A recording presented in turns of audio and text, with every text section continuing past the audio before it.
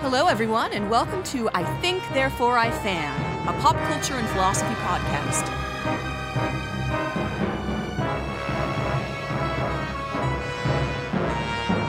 On this podcast, we'll explore the most compelling philosophical themes as we find them in all of everyone's favorite fandoms. We are your hosts. I'm Dr. Richard Green. And I'm Dr. Rachel Robison Green.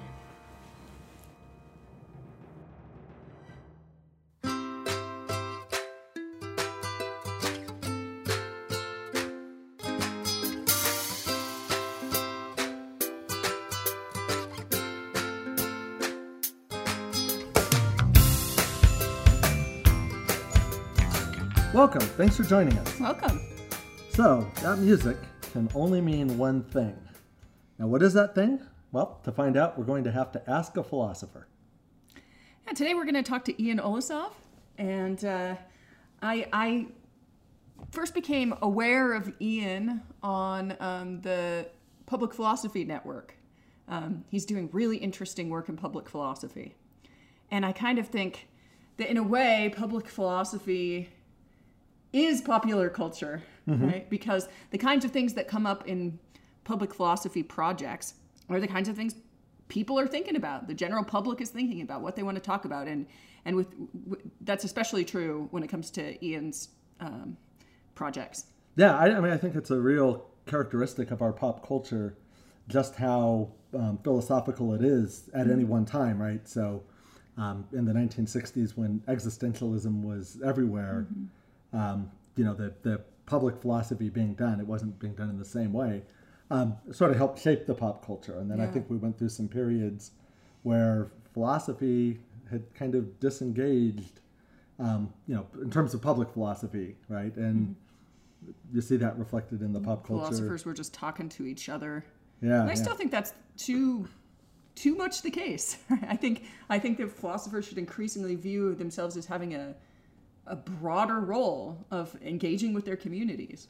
Yeah. Well, I mean, one thing that sort of bears this out, I think, is when I was in grad school, which is, a generation before you were in grad school, we were basically instructed, to only talk to philosophers. It's not like they took us out back and said, don't talk to anybody, but the conception of what philosophy was very narrow. I remember one of the faculty members in our program saying, we want to give you guys a glimpse into your career, right? And so he calls all the grad students, or it was during one of our meetings, we're in the lounge, and he's saying, there's 4 or 5 people in any sub-discipline.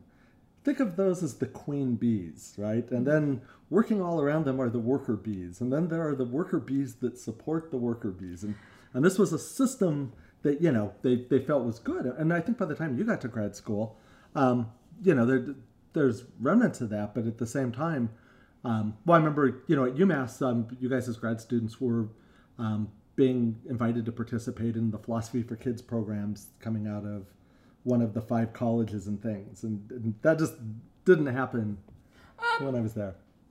I mean, there was a position open and people could apply for it. I wouldn't go so far as to say we were being encouraged to do public philosophy projects. And I would actually, I would say further that I do think that there's a trend in the direction of public philosophy. And what I mean by that is I think there are plenty of philosophers that are committed to doing public philosophy. I don't think the system has changed in any way where that's like encouraged by universities and that there's any sort of like that universities are saying, oh, this is important for tenure and promotion or anything like that. Right.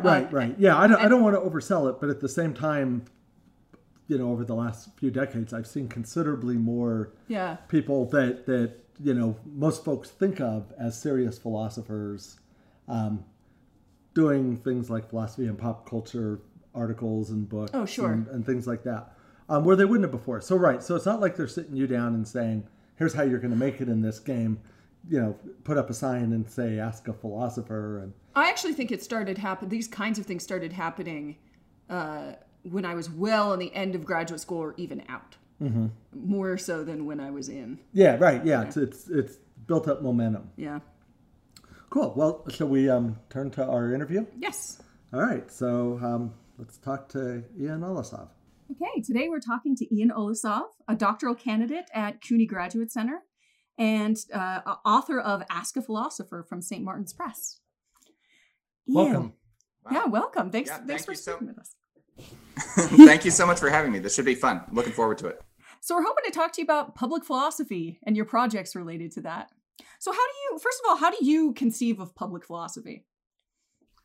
Yeah, different people use the phrase public philosophy to mean different things. I think it's easiest to just look at a bunch of examples. So I think probably what a lot of professional philosophers have in mind when they talk about public philosophy is writing and speaking for a general audience. So writing op-eds, trade books, and going out and giving talks in public places. Yeah. That's public philosophy, but I think public philosophy can also take a lot of other forms. So there are philosophers who collaborate with NGOs and policymakers and community groups, philosophers who work with activists to try to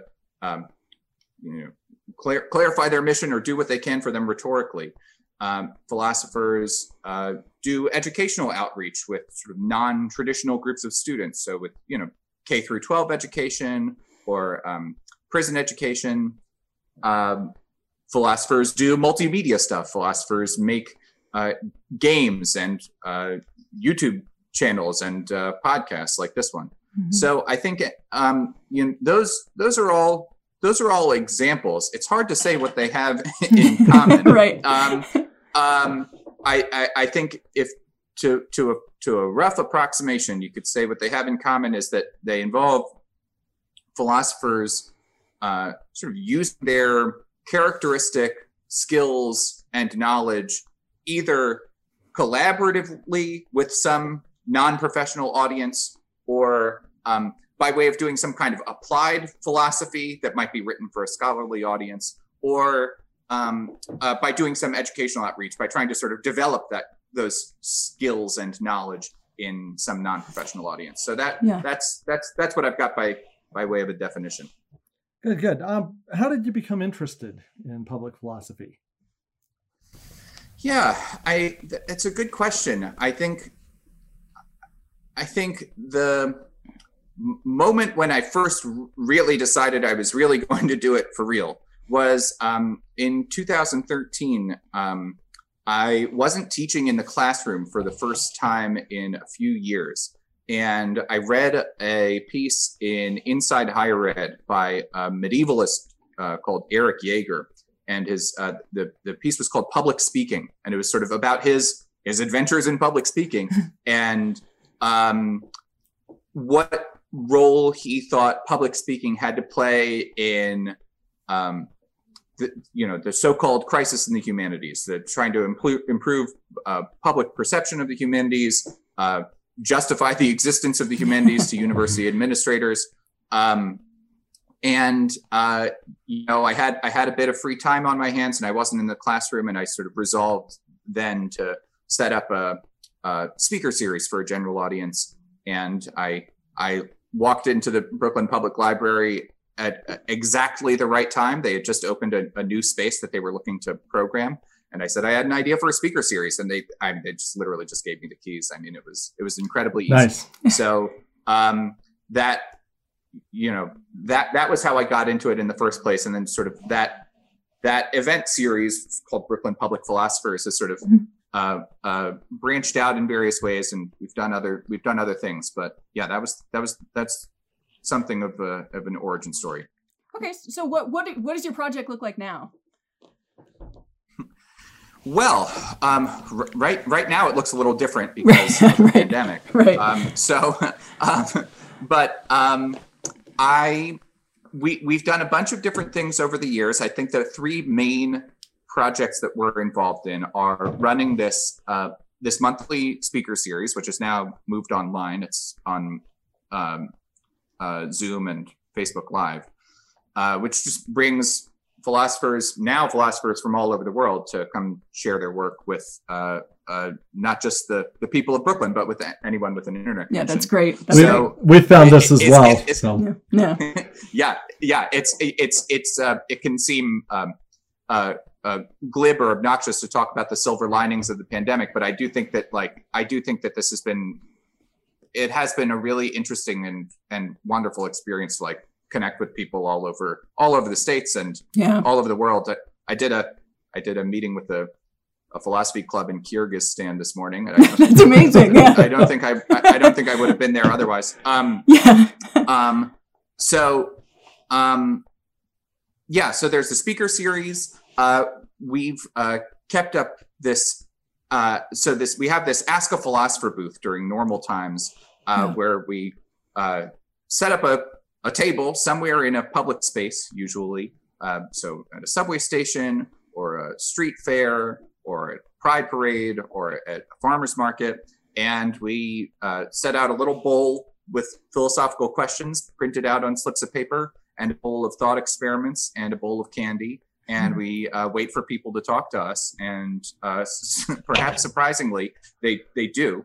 And we've been doing a sort of a version of that off and on online since the beginning of the pandemic.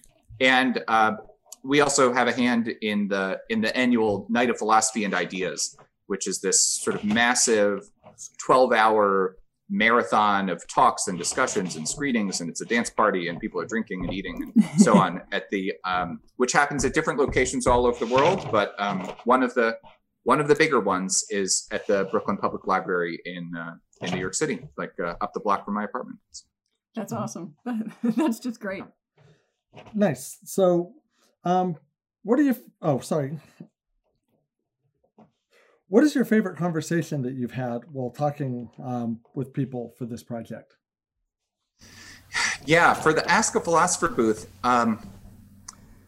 we've had a lot of really great conversations over the years. They're hard to rank, but I'll pick two. So one time we had this longish conversation with mom and her daughter. And the daughter looked like she was maybe about 8 or 9 years old. And we were mostly talking with the mom about animal minds and moral psychology and how humans solve moral problems and how non-human animals solve moral problems. And the kid participated a little bit, but she was just sort of buzzing around and picking stuff up and putting stuff down. It's just like this sort of ball of energy. And at one point, the mom sort of realized that we should do more to include the kid in the conversation. And so she asked the kids, do you have any philosophical questions? And this kid just sort of like exploded with, so if we colonize Mars, who should own the land? How much should it cost? Who gets to make decisions about the laws there? And it's like, I just sort of, blinked and my jaw hit the ground. And then the kid just went back and sort of, ran 3 laps around the block or whatever. She just had too much energy to like sit there and have the rest of this conversation. But it was just like, they're just excellent questions. I mean, they're really, really good questions. I think they're difficult. They're rich. They're also very suggestive. I think like asking about the origins of private property, I think sometimes can suggest radical conclusions to people about how private property should be distributed or redistributed. And so that was it was just great.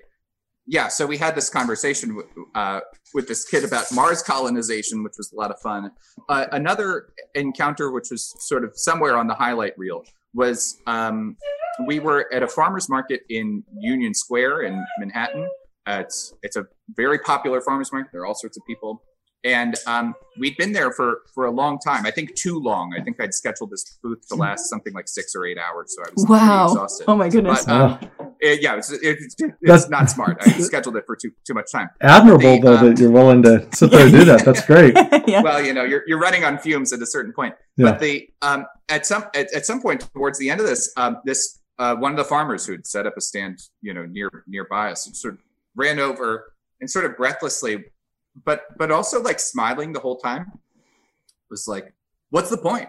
Why should I get up in the morning? Why should I do anything at all? Like, why should I care about anything that happens? Why should I care about anything in my life?" And we had this, I think, productive conversation. I think I gave a version of an answer which wound up being in the Ask a Philosopher book, which was that in some sense, whether you care about things is not within your control. So, just by being a human being, having the sort of body and brain that you have to be emotionally attached to certain things, and that is caring about them. And so, the only question is whether you care in a way that you can sort of live with on reflection. It's not up to you not to care about things. So that was the answer that I gave him. But it was among other things so interesting how like joyous the question was, given like that its actual content was sort of tended in a kind of nihilistic or depressing direction. And I'm not sure what to make of this, but one possible lesson you could take away from this is that, like, even if the actual subject matter of a philosophical conversation is like grim, people are so starved for the kind of intimacy that comes from talking about the philosophical problems that matter to them, that they're just going to be pleased, at least in some cases, they're just going to be happy to talk about this stuff with other people in a productive and, basically accepting, basically on board way. And so I think that was maybe I'm reading too much into that one interaction or that one like facial expression, but that's how it seemed to me. And I if that's true, I like that it's true. Yeah. That's great. So you've mentioned you've done this booth in a kind of a wide range of venues and places. What kind of challenges do you face? I mean, I think it's wonderful that you're in a place that's so diverse and so many different perspectives are going to be coming in, I'd imagine. But there are probably some unique challenges as well. Right. Apart from the pandemic-based challenges, right? Sure. The routine challenges. Yeah, right. Yeah. So there are a bunch of little challenges which come up. I think usually people either ignore us or they're friendly and polite and interested. But every now and again, you get people who have a chip on their shoulder about philosophy or who are sort of antagonistic somehow. We did one booth in a very religious neighborhood in Brooklyn, and I think what philosophy meant to some of the very religious people there is some kind of assault on their way of life. So so we were there, like we talked. This didn't mean that's not what philosophy meant to everybody there, but we did at some point. It set up there for maybe half an hour, and one of the local grandmas came over. And it's like, who do you think you are? Like, why are you here? But how dare you talk about philosophy with my grandchildren? So, okay. Well, wow. Yeah, we've had a similar experience when we were doing philosophy for kids in the schools.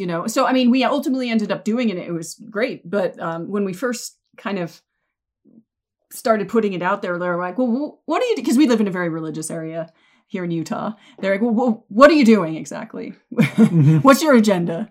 Oh. Yeah. With another sort of similar experience as well, we were in Kuwait one time talking to a group of people that had invited us, and most of them were very welcoming. But there were a handful of very religious people that thought, I don't need to get any of this from you, right? We've got another source, and the Quran, and so it was difficult to sort of break down that barrier, but eventually it happened.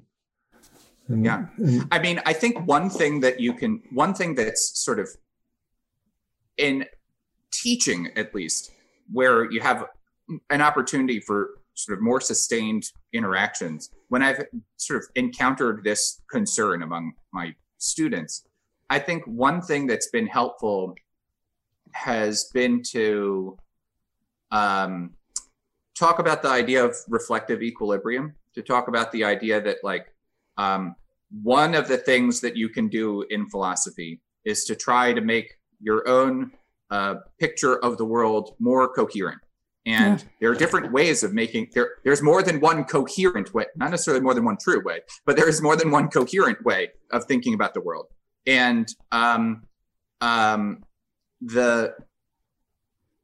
so, if it's very important to you that your spiritual beliefs are bedrock, that they're going to be a part of whatever outlook you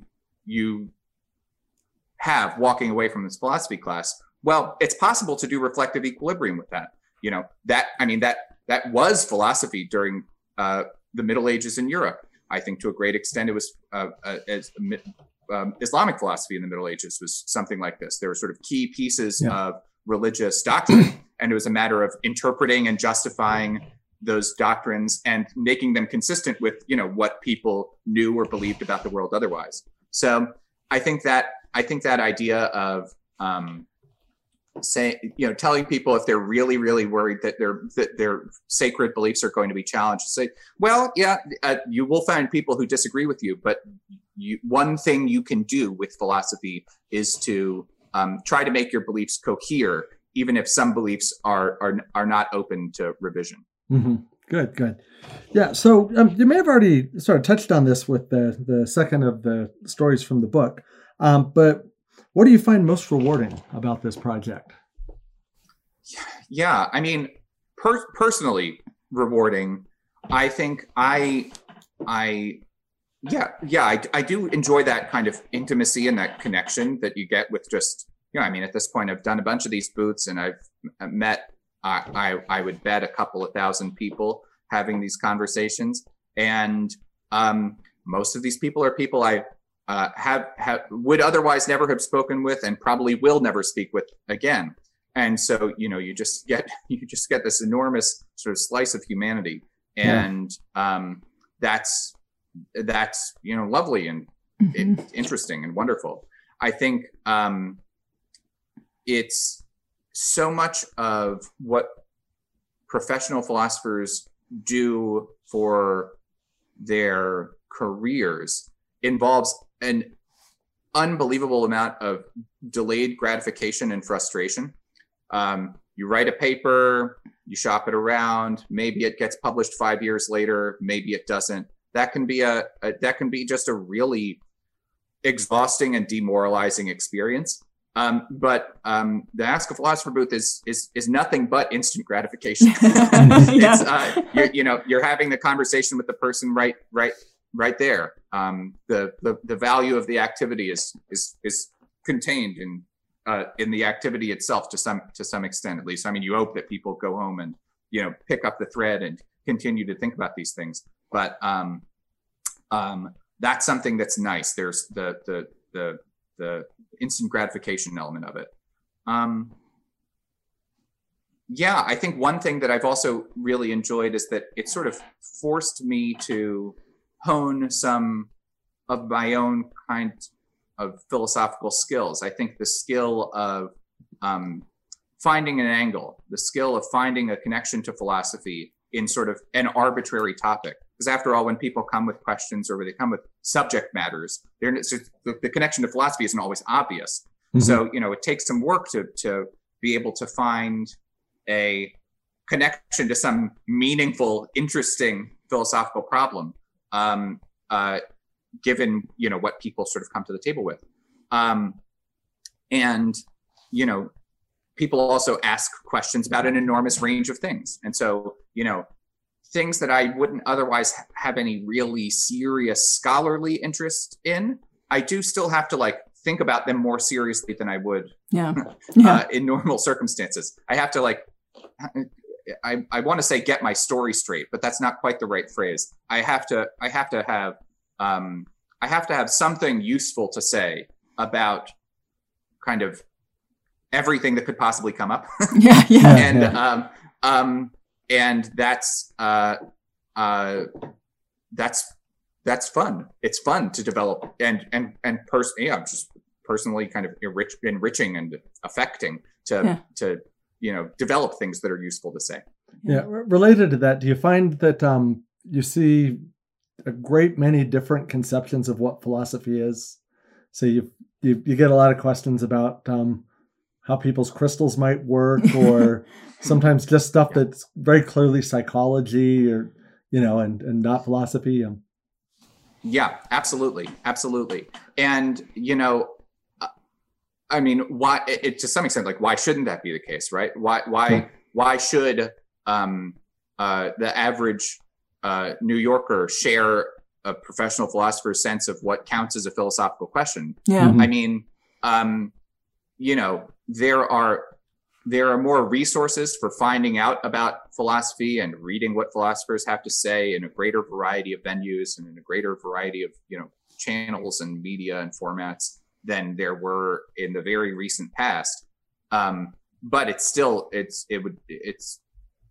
philosophy, especially sort of explicitly or self-consciously labeled as philosophy, is not an enormous part of the American public discourse or what takes place in the public sphere. Yeah. And so, I think when you get these questions about, crystals or astral projection or who shot JFK or whatever, there's, or for that matter, purely psychological questions, sort of political questions that are tied to sort of ephemeral current events, whatever's on CNN right now, whatever. Finding the angle is tricky there. Finding the connection to philosophy is tricky, but it's both interesting and worthwhile to be able to make that connection. And I think also in the process of making that connection, you can sort of gently nudge people in a direction of a more accurate sense of what philosophers actually do, like what philosophers are good for. And philosophy truly is sort of the queen of the special sciences. There's almost always bound to be a connection there somewhere, right? Yeah. So all this then ultimately turned into a book project too. Can you tell us about that? It sure did, yeah. I think after an Ask a Philosopher radio segment that I did with my friend Lee McIntyre for New York Public Radio, my then editor at St. Martin's, Stephen Power, heard the segment and wrote me an email. And I think I'd had a thought in the past, sort of vaguely, that, oh yeah, I could write something about the Ask a Philosopher booth at some point, or based on the Ask a Philosopher booth. But in the course of my first meeting with him, my first conversation with him, it just sort of became very clear what the structure of the book would be. Oh yeah, we sort of collect the best questions that we've received at the booth and my attempts to answer them, and sort of little vignettes, little interesting moments, or the stories that make booths, memorable, that stick out to me in thinking about this project over the last few years. So yeah, after that meeting with Stephen, it was sort of like, well, we had to get the book proposal actually approved. But once the book proposal was actually approved, it was like, yep, okay, we can write this thing. It was very, the writing process itself was weirdly frictionless. It was I think in part because I'd already had all of these conversations. It's not like I was transcribing the conversations, but in part because I'd already sort of by definition talked about all of these things. I think the writing process was very natural for me. I enjoyed it tremendously. It was a blast. Great. So you've given us a preview of some of the stories that you've included. Are there a couple more that you'd like to highlight? Sure. From the book? Yeah, there was. There was one really funny, one really sweet one was this again. Lee McIntyre was there for this one, and he was talking with a parent and a very young child. I think this kid must have been about 4 or 5, and the kid asked parent asked the kid, do you have a philosophical question? Kid looked at Lee and said, "How am I real?" and Lee it's a hell of a question. Which I think it is a hell of a question. I think, and whether they meant that a more epistemological question or a more metaphysical question, we'll never know at the point. But but Lee said, "Well, close your eyes." Kid close her eyes. Are you still there? Kid said, "Yes, I'm still here." So you're real. And then like we were just on the way to the entrance to the subway. So the parent just like whisked the kid off. The whole interaction took like 5 seconds. It was just so much. So much was packed into such a brief encounter. That was really great. I think one other interesting one was also with a group of kids. This was in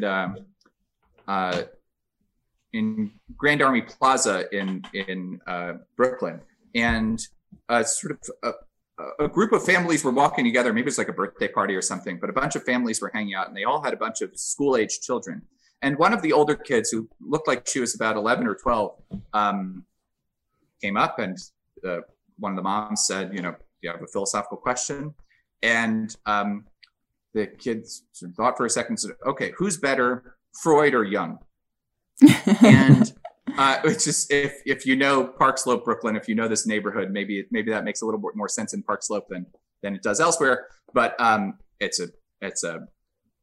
it's that kind of neighborhood. But we had this conversation, but it turned into this very rich conversation about Freud and Jung, but then quickly into a conversation about what dreams are for, and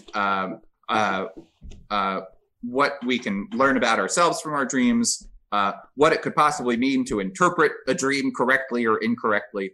And this was, I think, this was a really rewarding conversation. It was also a little bit sad, I think, that somebody had already at this age of 11 or 12, however old this kid was, had already gotten the sense that talking about philosophy meant talking about some dead genius, not talking about the problems themselves, but talking about some historical figure. Yeah. And I think it's important to correct that. I think a lot of people who have sort of otherwise accurate senses of sort of what philosophy is about, or what philosophers have talked about historically, do sometimes get hung up on that they do think that sort of, well, philosophy was a great thing when it used to happen. But the idea that it's a living tradition, a living conversation, that there's work for philosophers to do today other than sort of interpreting Kant or something, is not that there's anything wrong with Kant, that's news to some people. And so, I hopefully that conversation did a little bit, again, to sort of gently nudge somebody in a towards a different conception of what philosophers are up to, what philosophy is. When I first started studying and then subsequently teaching philosophy, I thought, boy, this is a really exciting time, right? So later part of the 20th century, and analytic philosophy is blowing up, and there's more great work being done on everything than at any time ever before. And then we've had, just a couple decades later, this massive turn towards public philosophy, more inclusive philosophies, getting more people involved, not just talking about things that Bertrand Russell would have approved of and stuff. And now I think, one thing we can share with people is this is maybe the best time ever to be doing philosophy. I mean, Aristotle and Plato lived at the same time, and that was really good too. But philosophy seems kind of limitless now in a way that it didn't, even 25 or 30 years ago when I first started. But at the same time, projects like this are sort of getting back to philosophy's roots. I see that, it seems to me that what you're doing is very Socratic. And so I'm wondering if, do you feel that philosophers should be getting back to their roots in that sense, that there should be more public engagement, and maybe you could say something about the value of public philosophy and corrupting the youth while you're at it. Yeah. I mean, I think more philosophers should be doing this stuff, although I don't want to say that this is the only sort of valuable philosophical activity. I think there's room for, scholarship in philosophy that's sort of inwardly directed, or, that's a purely professional conversation. I think there's, there are reasons to have some of these conversations, but the balance between public facing work and professional work has, I think, over the last I don't know, you tell me, 150 years, sort of been thrown wildly out of whack. And it's time for a bit of a change of course. Yeah, right. And the change of course is well underway. I'd say it's happening. Yeah. I think one of the, so, at this point, I think there's an embarrassment of riches. I mean, there's a ton of good work out there, but the professional incentives still don't line up with the value of the work. Right. So what people get rewarded for in their careers is still, writing journal articles, even if a journal article can be very good, but if a tree falls in the forest and no one hears it, it only does so much for the world. And so there's so I think that, it would help if hiring decisions, tenure and promotion decisions, decisions about sort of awards for, prestige within the profession, if these sort of lined up with the value of public philosophy more neatly, I think that would be a very good thing. Right now, I think a lot of people still, more or less correctly in a lot of cases, see doing philosophy as a professional burden, that it's sort of like, oh, well, I want to do this, but like I have to eat, and I'm not, this is not directly tied to my career. And so, anything we can do to change that is all for the better. I mean, but then, okay, so that's sort of presuming that this is a valuable activity to begin with. So to actually speak to the value of it itself, I mean, I think there are a lot of different types of public philosophy projects. They're valuable for different reasons. In the case of the Ask a Philosopher booth in particular, I think there's value in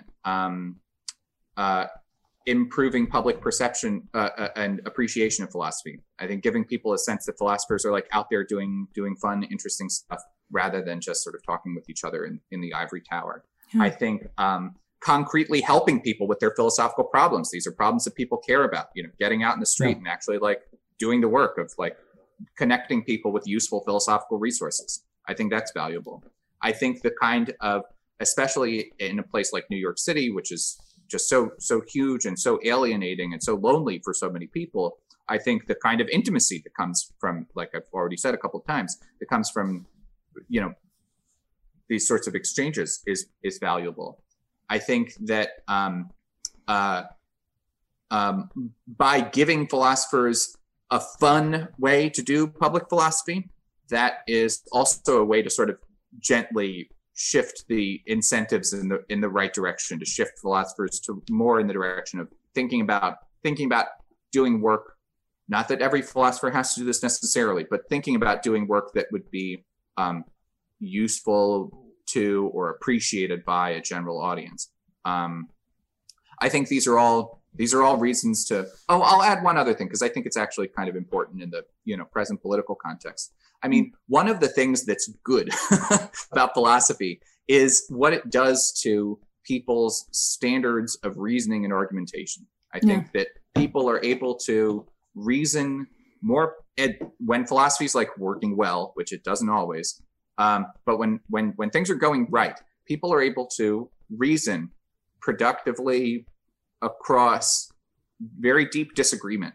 Within political philosophy journals, you see liberals and Marxists and libertarians and anarchists, engaging in useful debate with each other, and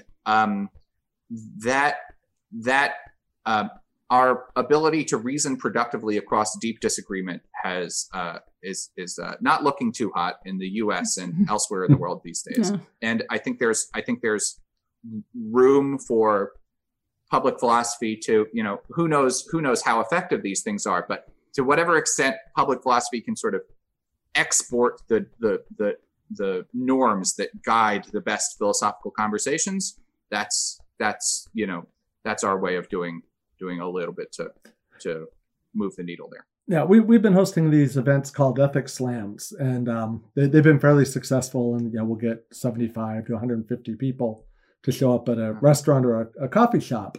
And a fellow came up to me, during one of these. It's always something very topical, and he's like, "You're not going to change anybody's mind here." And I thought about it, and I thought, I never really wanted to. I didn't think that was the point, right? But the modeling of certain kinds of conversations to, and like you said, I don't know how much good it's doing because the world's changing very rapidly where people are less and less tolerant and less willing to engage in good conversations. But any sort of bit of that where, 100 people will go home and say, oh, that wasn't bad.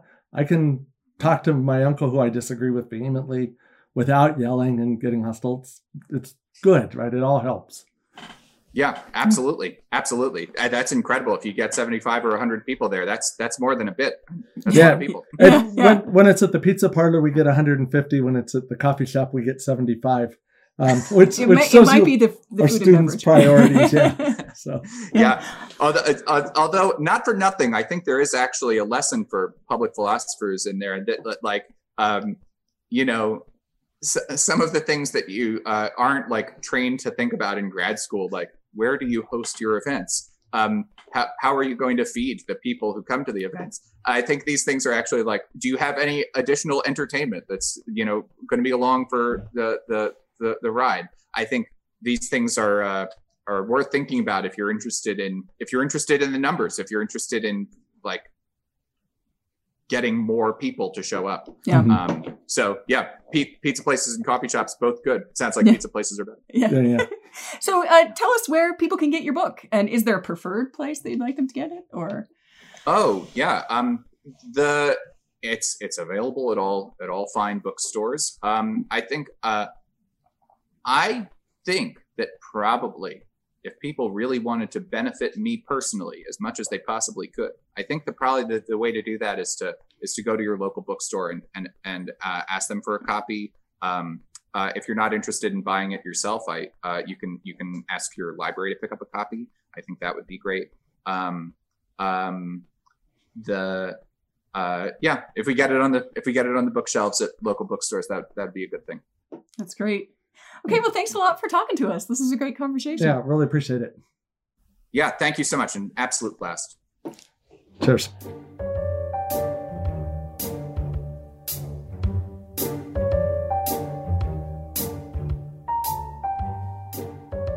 Okay, Rach, what are we liking this week? Well, we don't have a lot to recommend because we've been so glued to the screen monitoring the election. Yeah, that's kind of a real-time thing too, right? So we probably don't want to say, hey, everybody, watch the presidential election returns, because by the time you listen to this, they're over. I can't offer it as a recommendation anyway. I mean, that was the most anxiety-producing thing. Yeah, I just said that when people hear this, they're going to be over. But now that I think about it, we may get another episode in 2 weeks before Nevada gets called. Yeah, but we watched this documentary, Dick Johnson is Dead, which was I was about to say a lot of fun, but that's not exactly what it was. It was powerful, I guess. Yeah, kind of a lot of cool and a lot of very existential. Awkward and, so it's a woman is making a documentary starring her father about her father's death, and he's got some form of memory loss. I don't know if it's dementia or I don't know if it's Alzheimer's or what. But and they have reason to believe his death is impending, right? So sometime in the next short period of time, not weeks but years. Yeah, and so the idea behind it is that. Actually, I'm going to pause on that. Maybe I won't share too many details because it goes in one direction at the beginning and then doesn't really follow through with that particular direction, in my opinion. But maybe just enough to say that there's something really interesting going on there, something quirky and very existential, like you said. And Dick Johnson is a very charming man. Yeah, that's the takeaway. It's delightful. Yeah, the premise. We heard the premise in advance, and the premise we heard turned out not to be the thing anyway. So. Yeah. It's a slice of Americana in a good way, if you can if that's possible to say. At this point. And then the other thing we're liking this week is Steve Kornacki at the big board. Yes.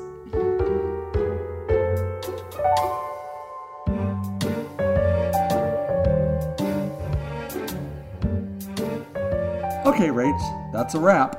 Another episode is in the can, and once again, everything has come up Charbonneau. Please visit our webpage, that's ithinkthey're4ifan.com, all one word, to find out about upcoming episodes. If you would like to support I Think Therefore I Fan, please go to the webpage, click on the link at the top of the page that says Donate, and follow the instructions. As always, your support is greatly appreciated. Finally, if you enjoy this podcast, please go to Apple Podcasts or wherever you get your podcasts and give us a rating. It helps. See you next time.